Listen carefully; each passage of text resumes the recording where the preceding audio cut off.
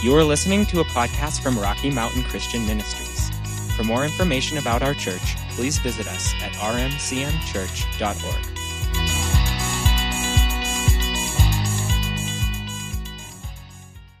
Well, you can open your Bibles over to 1 Peter chapter 2, and we are going to start into a new series as usual. I have absolutely no idea how long this is going to go.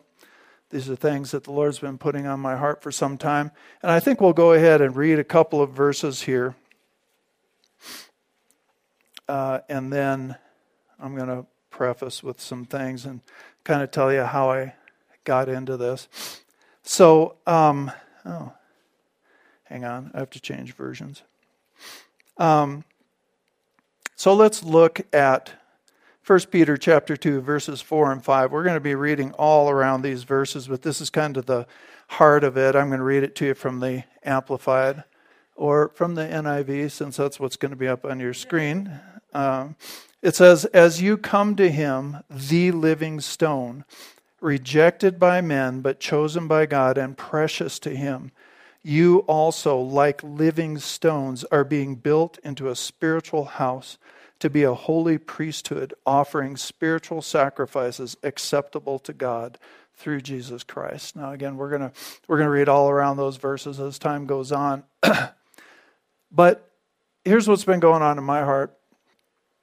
There's been tremendous amount of discussion in our society, on the one hand, in the church, on the other hand, about the effects that we've seen in the culture, in the church, in really all of culture. All of you know that for the last 2.5 years or so, things have been different. And honestly, most of this, I understand that there were impacts that happened because of the actual disease. Many people lost friends or family or somebody through COVID. And that was a reality, of course, for them. But what I've more been thinking about is the impact of the way we responded to COVID. And not just here in America, all over the world. We all kind of did the same thing. I mean, we shut down all over the world. We closed out economies all over the world. We are in a very different place than we were. And there are a multitude of impacts from that we could talk about.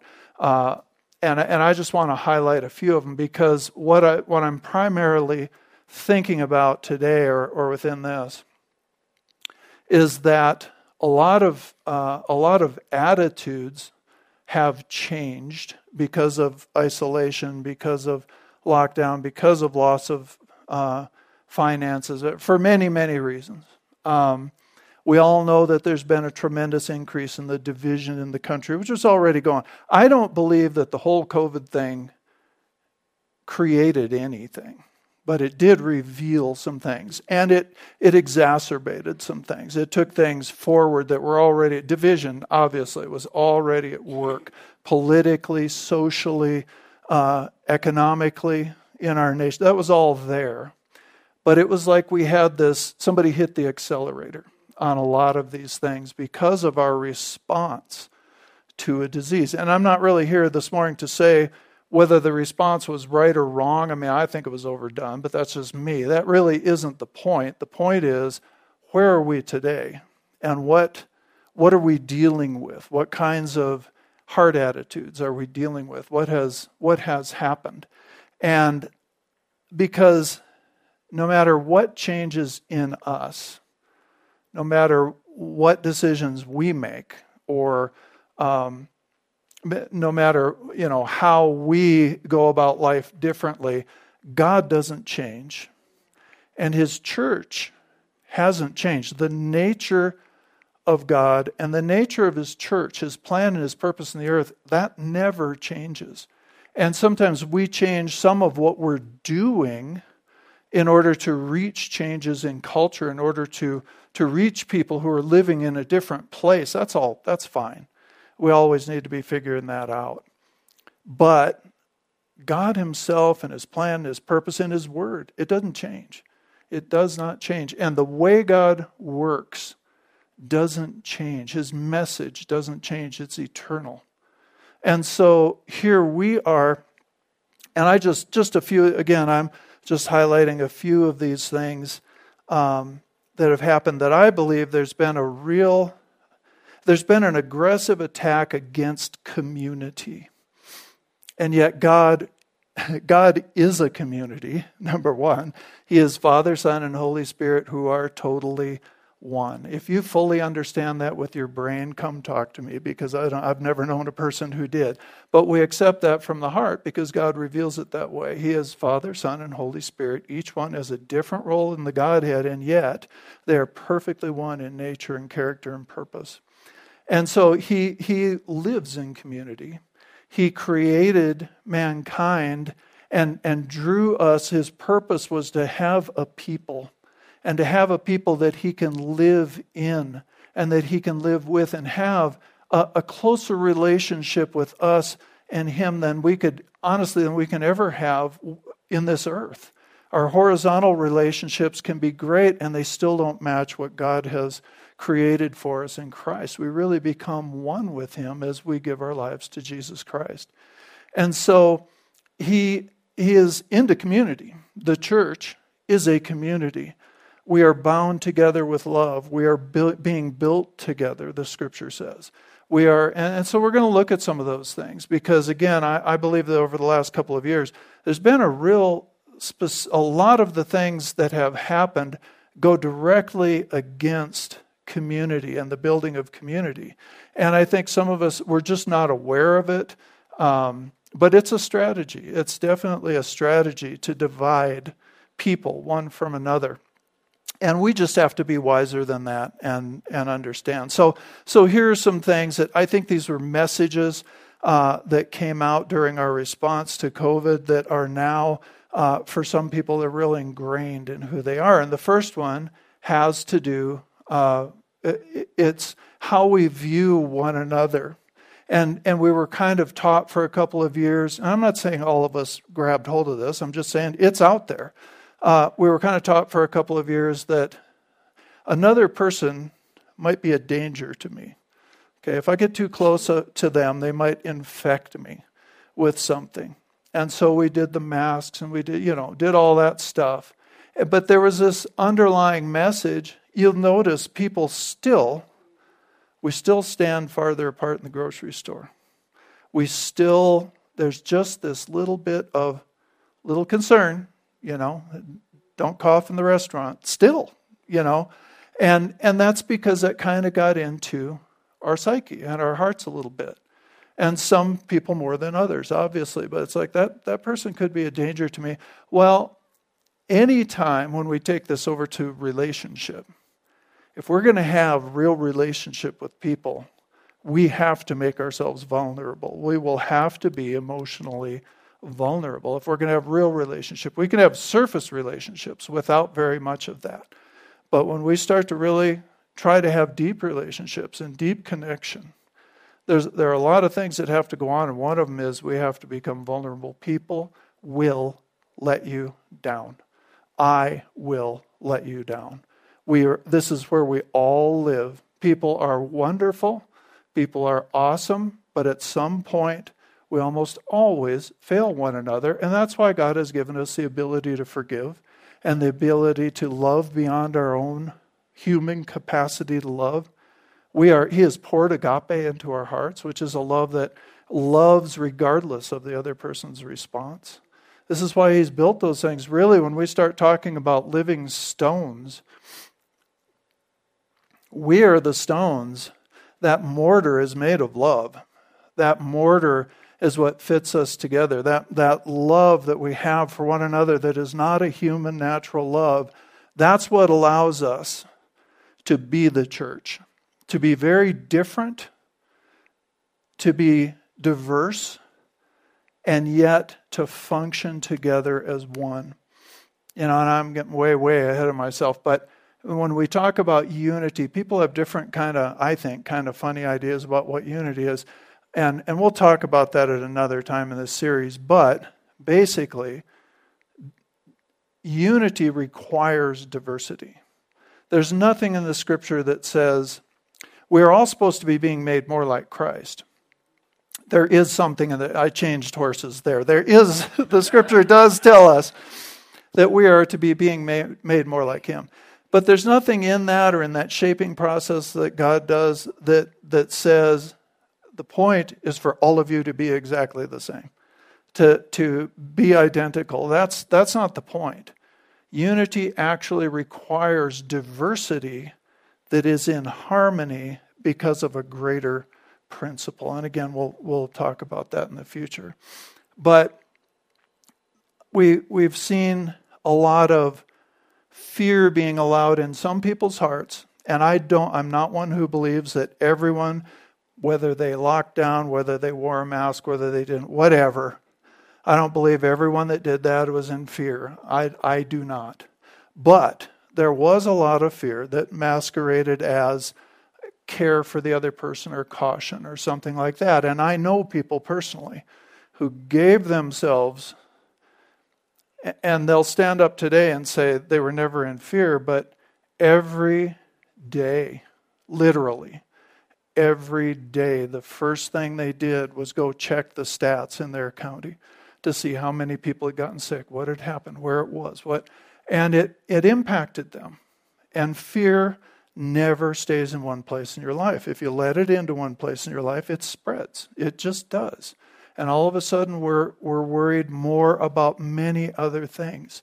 And there's been a huge spread of that. Well, that comes against relationship too, because we tend to close ourselves off. When we get scared, we put up defenses. Okay, and for community to exist, we're going to have to let some of the defenses down. So all of that, and I'll just go ahead and say this. You know, a lot of us knew this all along, but it has been proven and even acknowledged now by the drug companies that the vaccines never, and I thought this was evident at the time, honestly. I don't think this is new revelation. They never prevented people from getting COVID, and they didn't prevent the transmission of COVID. The point was, their side was, you'll get a milder case. You were supposed to get a milder case. And I think that was true for many people. Other people, it made very sick or killed them. But nevertheless, setting all that aside, okay, the point is that now they've acknowledged that. Pfizer has come out and said, yeah, we knew at the time that it didn't prevent it. I thought they said that at the time. That was always my perception. But my point here is, even though this thing did not prevent the transmission of the disease, people who wouldn't get the vaccine that didn't prevent the transmission of disease were isolated further. They were kicked out of school, they lost their jobs, they were kicked out of the military. That, whatever you think of it, created a tremendous amount more division and resentment. And we're dealing now with that. We're dealing now with there being this greater level. Again, it's like somebody hit the accelerator. None of this stuff was new. But it's like somebody hit the accelerator. Well, now we're dealing with more division, more pulling apart. Why am I telling you all this? Because we as the church have a mission in the earth that hasn't changed. And we are needing to reach people that are in a different place. They are in believers and unbelievers, okay, in a different frame of mind than they were a couple of years ago. So it's important that we just recognize some of these things. The next one is just isolation. Okay, some of it was forced and some of it was chosen. Okay, but people were isolated. You know, this went on in all kinds of places. I mean, the schools were shut down, businesses were shut down. We honestly had it really good, and we did go along with what the county wanted, but we only had to close down. And even then, we were doing live stream, and we were able to bring our team in every week. We did live church every week, but for 6 weeks, we had a reduced amount of people, and then everybody that wanted to could come back. Well, I know churches that were literally closed down for 2 years, and whether you think they should have done that or not, again, beside the point for what we're talking about this morning, The point is that in all areas of life, we moved into a new level of isolation. Maybe in your job, all of a sudden everything was being done on Zoom, right? And that technology and that ability grew, and that is a good thing on the one hand. I was just a few weeks ago, needed to be in a meeting with the city and the county, and because of some things that were going on, I couldn't be there physically, but I just asked for a Zoom link. So I was able to be there for most of that meeting until I had to leave. Well, that's a blessing. That's a good thing, okay? But it also fed into isolation. It fed into, you know what? I really don't need to be face-to-face with other people, and my life feels easier because of that. For many people, okay? For many people, they feel like, because a lot of the challenges of relationship were kind of taken out. You know, on Zoom, you can just put up whatever icon you want. You don't even have to have people see your face. You know, there's no, what am I trying to, I should probably go back to my notes. The relational challenges are taken out of the way in a lot of those. There's no exposure, okay? There's actually, in some ways, there's no reality. You get on there and somebody, oh, you're on the beach in Hawaii. No, I'm really not. It's just a backdrop. You know, and again, all that's fine for what it is, but what it created was a greater sense of isolation in the world. And a greater, I guess the word I'm looking for is normalization of isolation. You know, we were just out on the road, and it was late enough in the year we were past the just after Labor Day crowds that are out there these days that didn't used to be out there.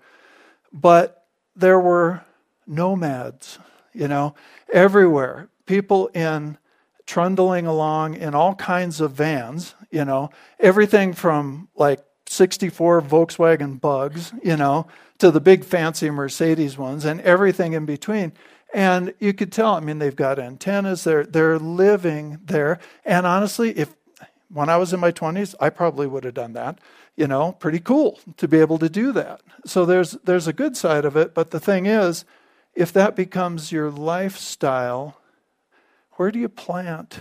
Where do you plug in? On the one hand, you can be a Johnny Appleseed and you can go around, you know, sowing seed into a lot of folks. But what I'm trying to bring out is that isolation mentality really took hold. And there are a lot of people who no longer really value right now. They don't value community. We're kind of a weird bunch of critters, you know, because we crave community. We crave partnership and acceptance and love and all of those things. And yet at the same time, we kind of want all that on our terms, you know, whereas real community requires us, again, to be meshed together with people that are very different from us. So I feel like that was another thing that just kind of took root. And really, there's now, it's like, well, we've figured out how to do a lot of things online, never having to interact with other people. And again, there's an efficiency deal there that's kind of good for business. You know, we can do things better when we're not being interrupted by lots of meetings or, you know, so there's that side of it. But at the same time, all of that works against meeting people, being in community. And we're believers. Our mission is to go into all the world and make disciples. We can't do all of that online because, and here's what's happened is, this is a real thing for pastors to try and work through. We were doing live stream way before COVID happened. It's a wonderful provision. It's a wonderful way. And I have some of you tell me from time to time, I had to be home with the kids. I'm so glad we have live stream, you know, and I am too. It's a great way to reach new people. It's a great tool for all of us when we have to be out. The thing is, it's become in many cases a substitute for coming together. It's a wonderful supplement. I mean, I watch some YouTube. I tend to listen to podcasts more than I watch YouTube. But when I want to hear from somebody or some other church somewhere else, I listen to and watch all kinds of stuff. I get a lot of feeding from that. It is a wonderful technology, and it is something that we can all partake of and supplement what we're getting, but it is not the same as being together in the same place.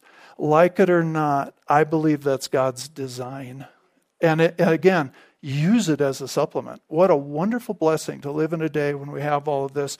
But at the same time, we have to connect with people. And for some of us, it's harder than for others. And for the others that love to be in a group of people, many times what's hard for you is to make deep connections. You're happy with a lot of less deep connections, love to be around people, but then there's that challenge of opening up and going deep, okay?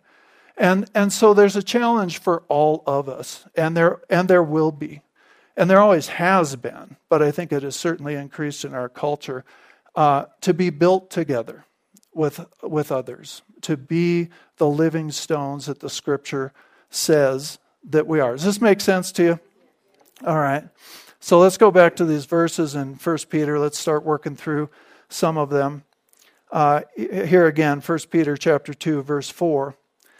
It says, as you come to him, the living stone. All right, so this is a description of Jesus.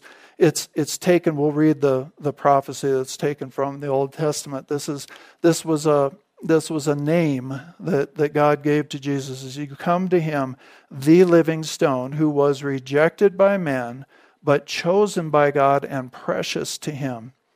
You also, like living stones, are being built into a spiritual house to be a holy priesthood, offering spiritual sacrifices acceptable to God through Jesus Christ. It's a pretty strong statement. We're going to look at it. We are being built together. All right, this is God's purpose. This is God's design, to build us together. All right, if we jump down to 1 Peter chapter 2, verse 6, it says, for in Scripture it says, so again, this is a quote from the Old Testament, see, I lay a stone in Zion, a chosen and precious cornerstone, and the one who trusts in him will never be put to shame. Now, to you who believe, this stone is precious. How many of you can identify with that? Jesus Christ is precious to me.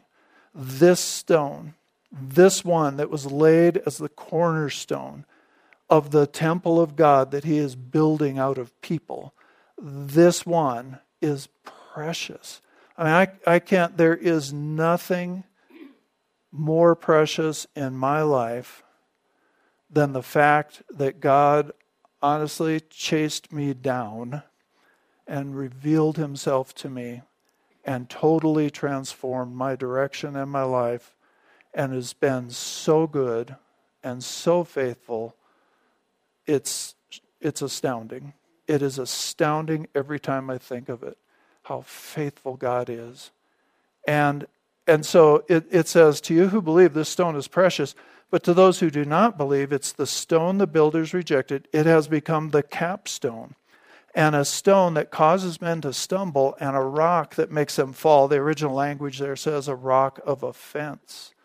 All right, so for us who believe, having that cornerstone laid, that's precious.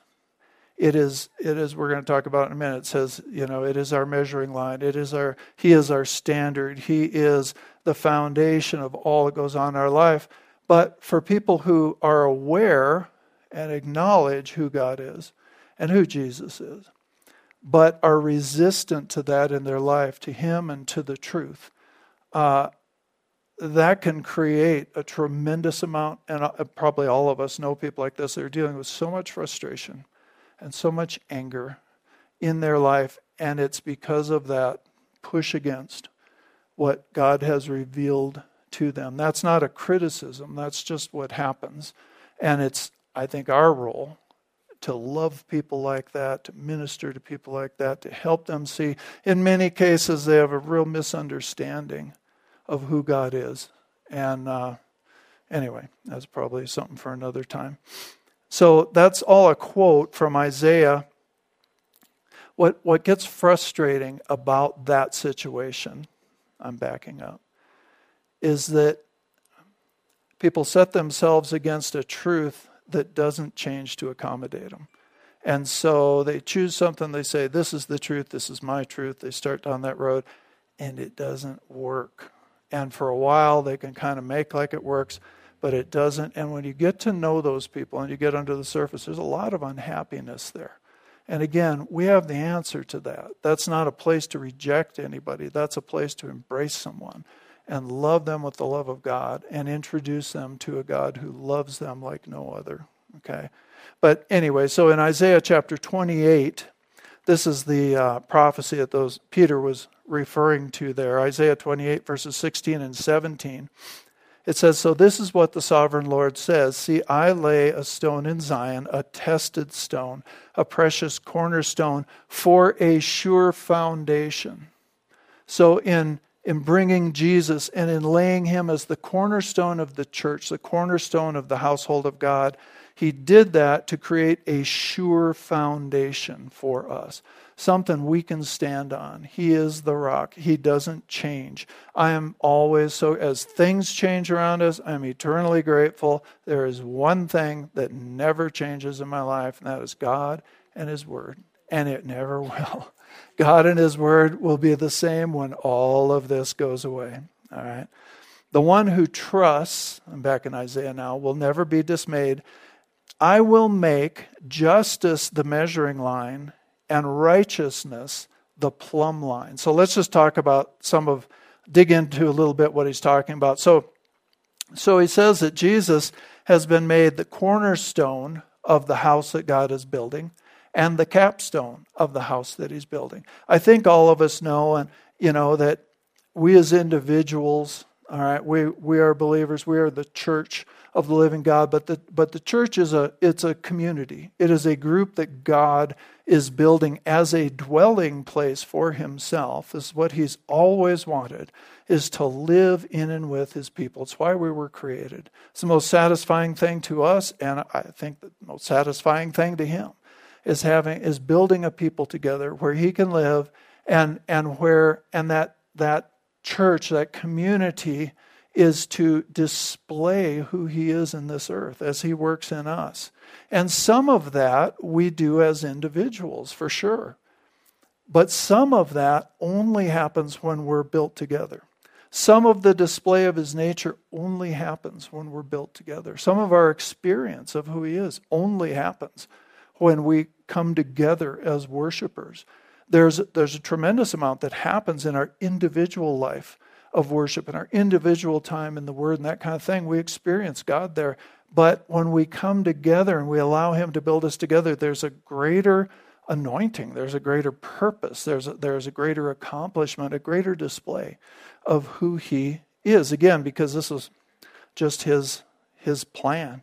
So a cornerstone is the first and most important stone that's laid in a foundation.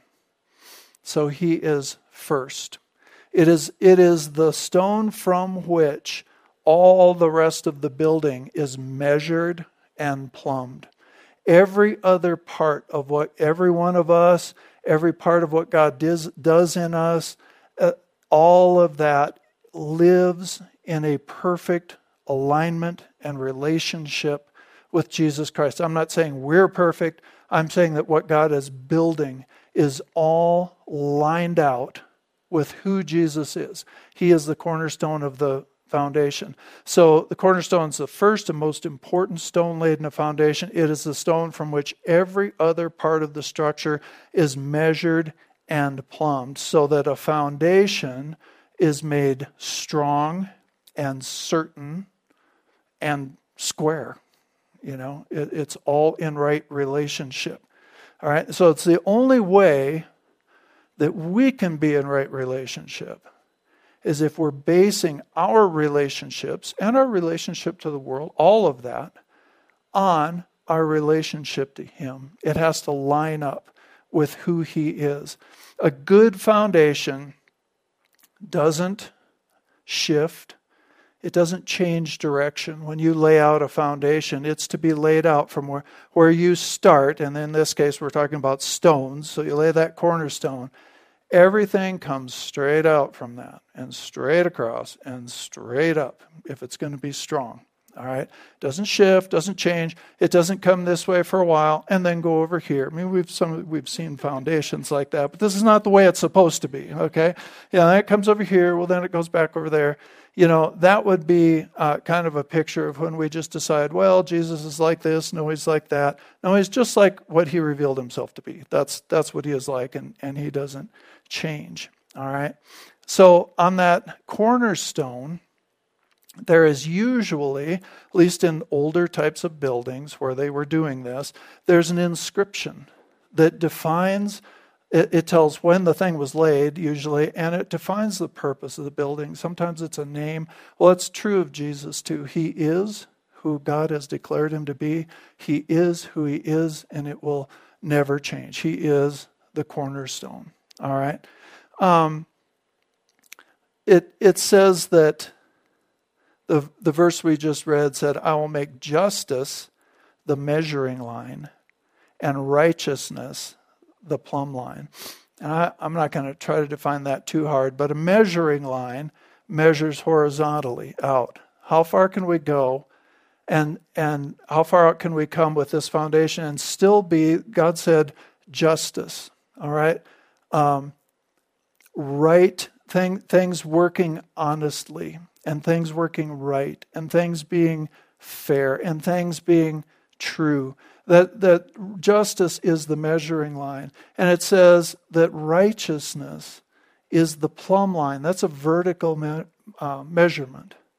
And the scripture tells us that we are new creatures in Christ, and that we are, as believers, the righteousness of God in him. Righteousness speaks of our relationship, a right relationship with God. And so everything that God is building, and I hope this is making sense to you, God is building his church. Jesus said, I will build my church, and the gates of hell will not withstand it. Okay? The church, the gathering that God has built, I'm not just talking about local church, I'm talking about worldwide church, that then gathers in smaller groups, but the church, all believers, that God is building, the plumb line is that vertical relationship that we have with him. It keeps everything else straight in our lives. Does that make sense to you? Okay? So it's not, there's not something else that we would measure from. There's not a new idea, a new cultural norm, something like that we would measure justice and righteousness from. It's already defined by the cornerstone. Does that make sense? It is defined by the cornerstone. All right? A capstone says he's the capstone too. So he's the first stone laid. A capstone is set on top of a structure, and it defines the highest point. It is the final word, in a sense. It finishes the structure. So he is the beginning, and he is the end. He is the first, and he is the last. He is the Alpha, and he is the Omega. He is the final height. We're not going any higher than Jesus. We're not going to supersede Jesus. He is the cornerstone. He is the capstone. All right? It has become in our language, capstone, is a word that speaks of someone's highest achievement, right? In academic language, it's their highest achievement. Well, this is weird to say it this way, but Jesus and what he did for us, who he is God the Father's highest achievement. He fulfilled God's goal completely. And now we are being built on him and from him and with him. Does that make sense? Okay? So as we come to him, it says we become living stones. Earlier in this book, he says that we have been born again. All right, he is the living stone. We become living stones. All right, we are born again, it says, from his word, which is an eternal seed, the scripture tells us. We'll probably look at that another week. It may be farther in my notes. I don't know. But it's back in this same book. He says that we are born again from an eternal living seed, which was God's word. So we're not born again from a natural seed, or the scripture uses the term sperm. It's a seed.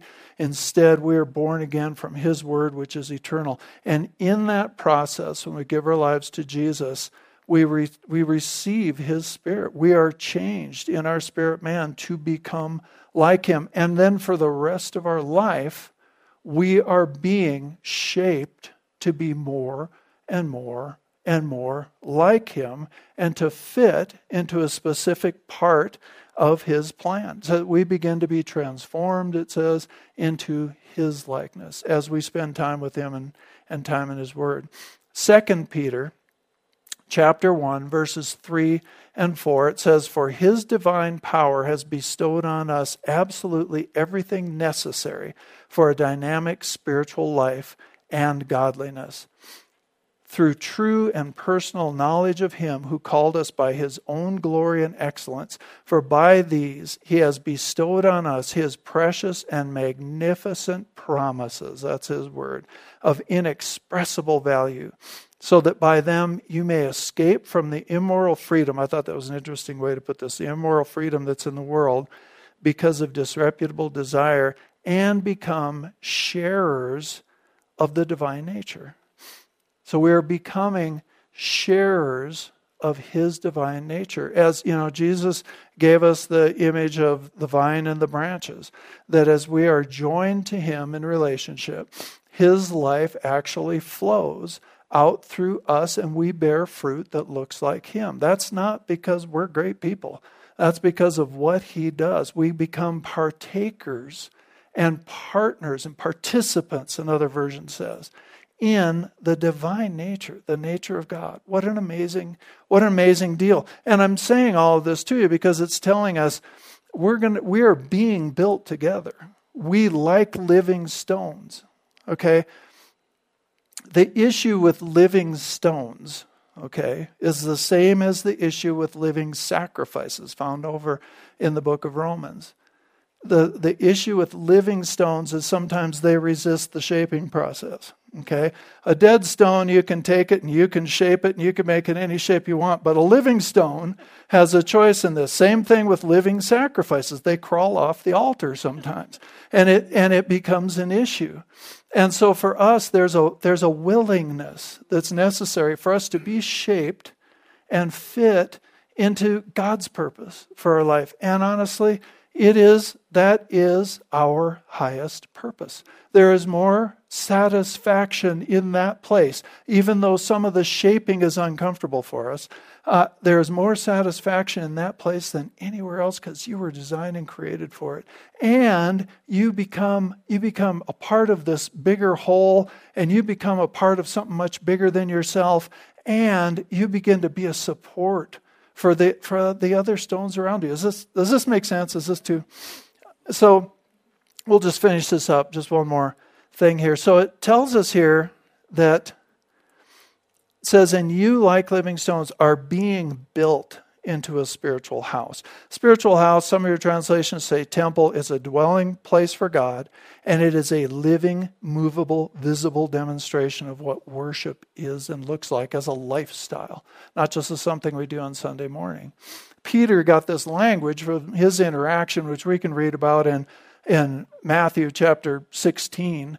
We can read about his interaction with Jesus, and we'll do that at another time, where Jesus renamed him Peter, which means a little stone. Okay, and Jesus said, "The revelation that you just got from the Father," I'm paraphrasing here, of the fact that that Jesus is the Son of the living God. On that revelation, I'll build my whole church. On that revelation. So let's just wrap this up. So it says we're being built. All right. That's a word in the Greek that defines a construction project. Okay. It just, in their culture, it was used of building any kind of building. Okay. So you can think about it. It speaks of gathering materials. So one of the things God is doing is gathering people to himself. It describes the shaping of individual parts to fit their intended function. If you've ever built anything, there's some shaping that has to be done to fit pieces together. You gather the appropriate materials, you shape them, you cut boards, you do whatever, and then you join those parts together in the appropriate places and in correct relationship to one another. That's what's in that word building. God is gathering materials. He's gathering people. All right? He's redeeming them. He is shaping us as we walk with Him through the years. He shapes us and changes our hearts. He doesn't just press us from the outside to make us be what He wants. He actually changes us from the inside. It's an awesome process.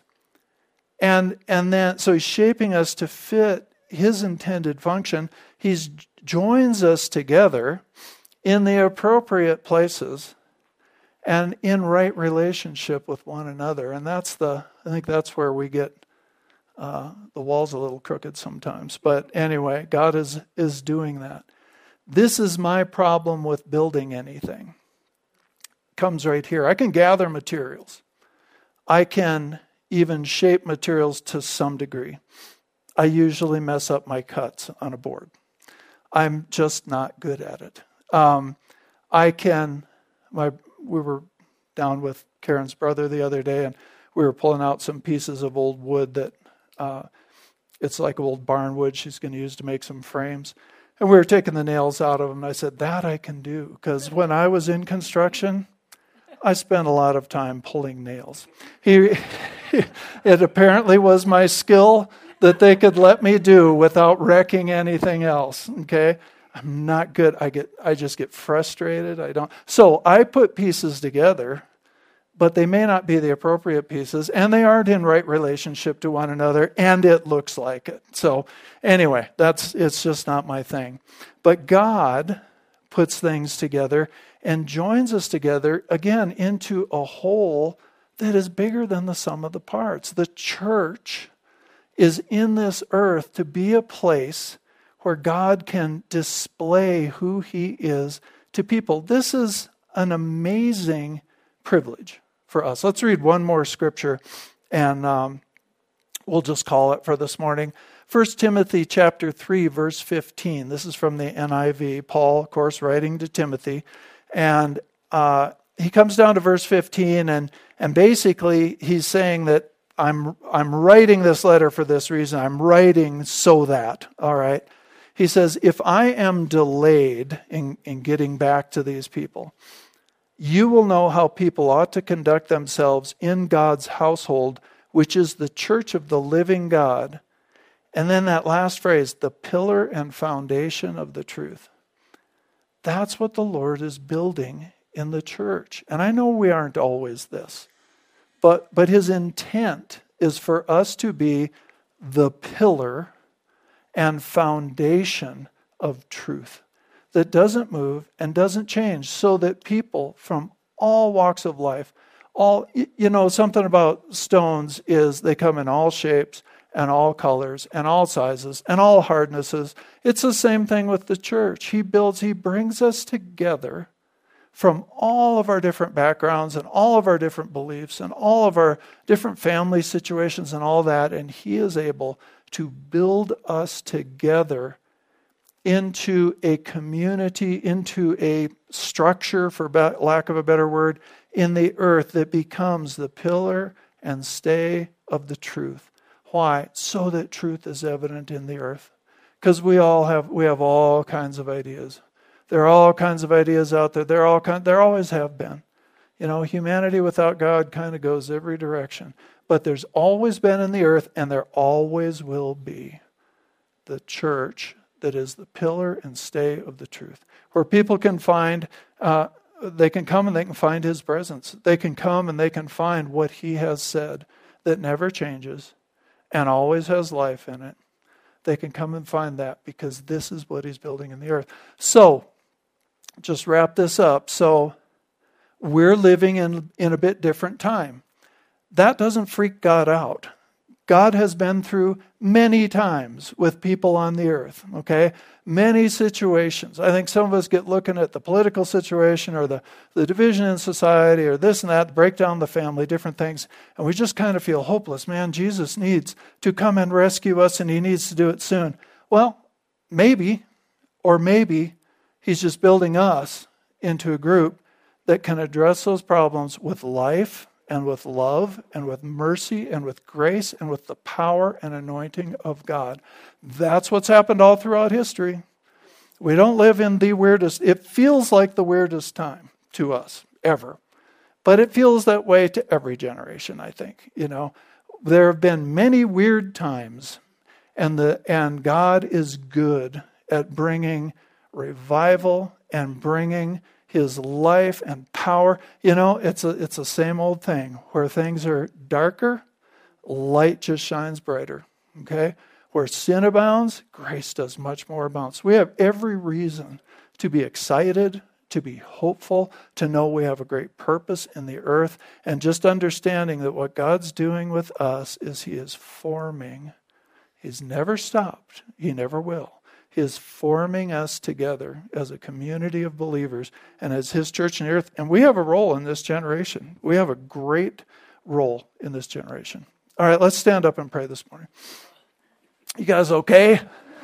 Doing all right? This was a, well, doesn't matter. We'll see more snow before the winter's over.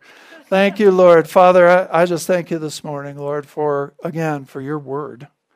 And Father, I believe your word is always full of life.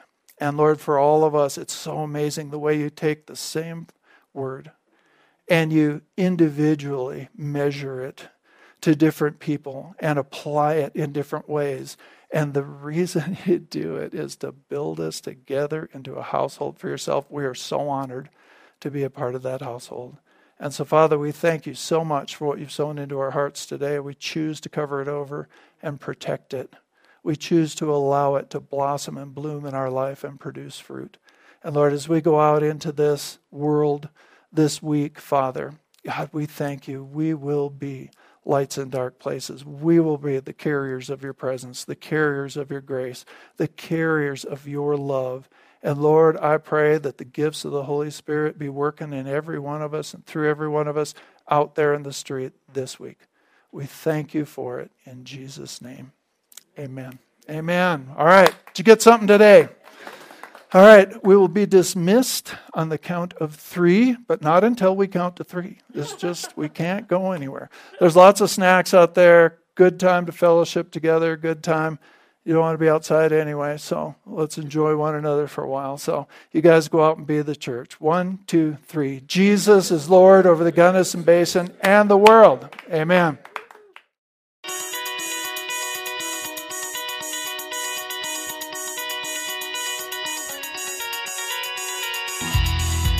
Thank you for listening to this message from Rocky Mountain Christian Ministries in Gunnison, Colorado. We hope you will visit us at rmcmchurch.org, like our Facebook page, or subscribe to our messages on YouTube.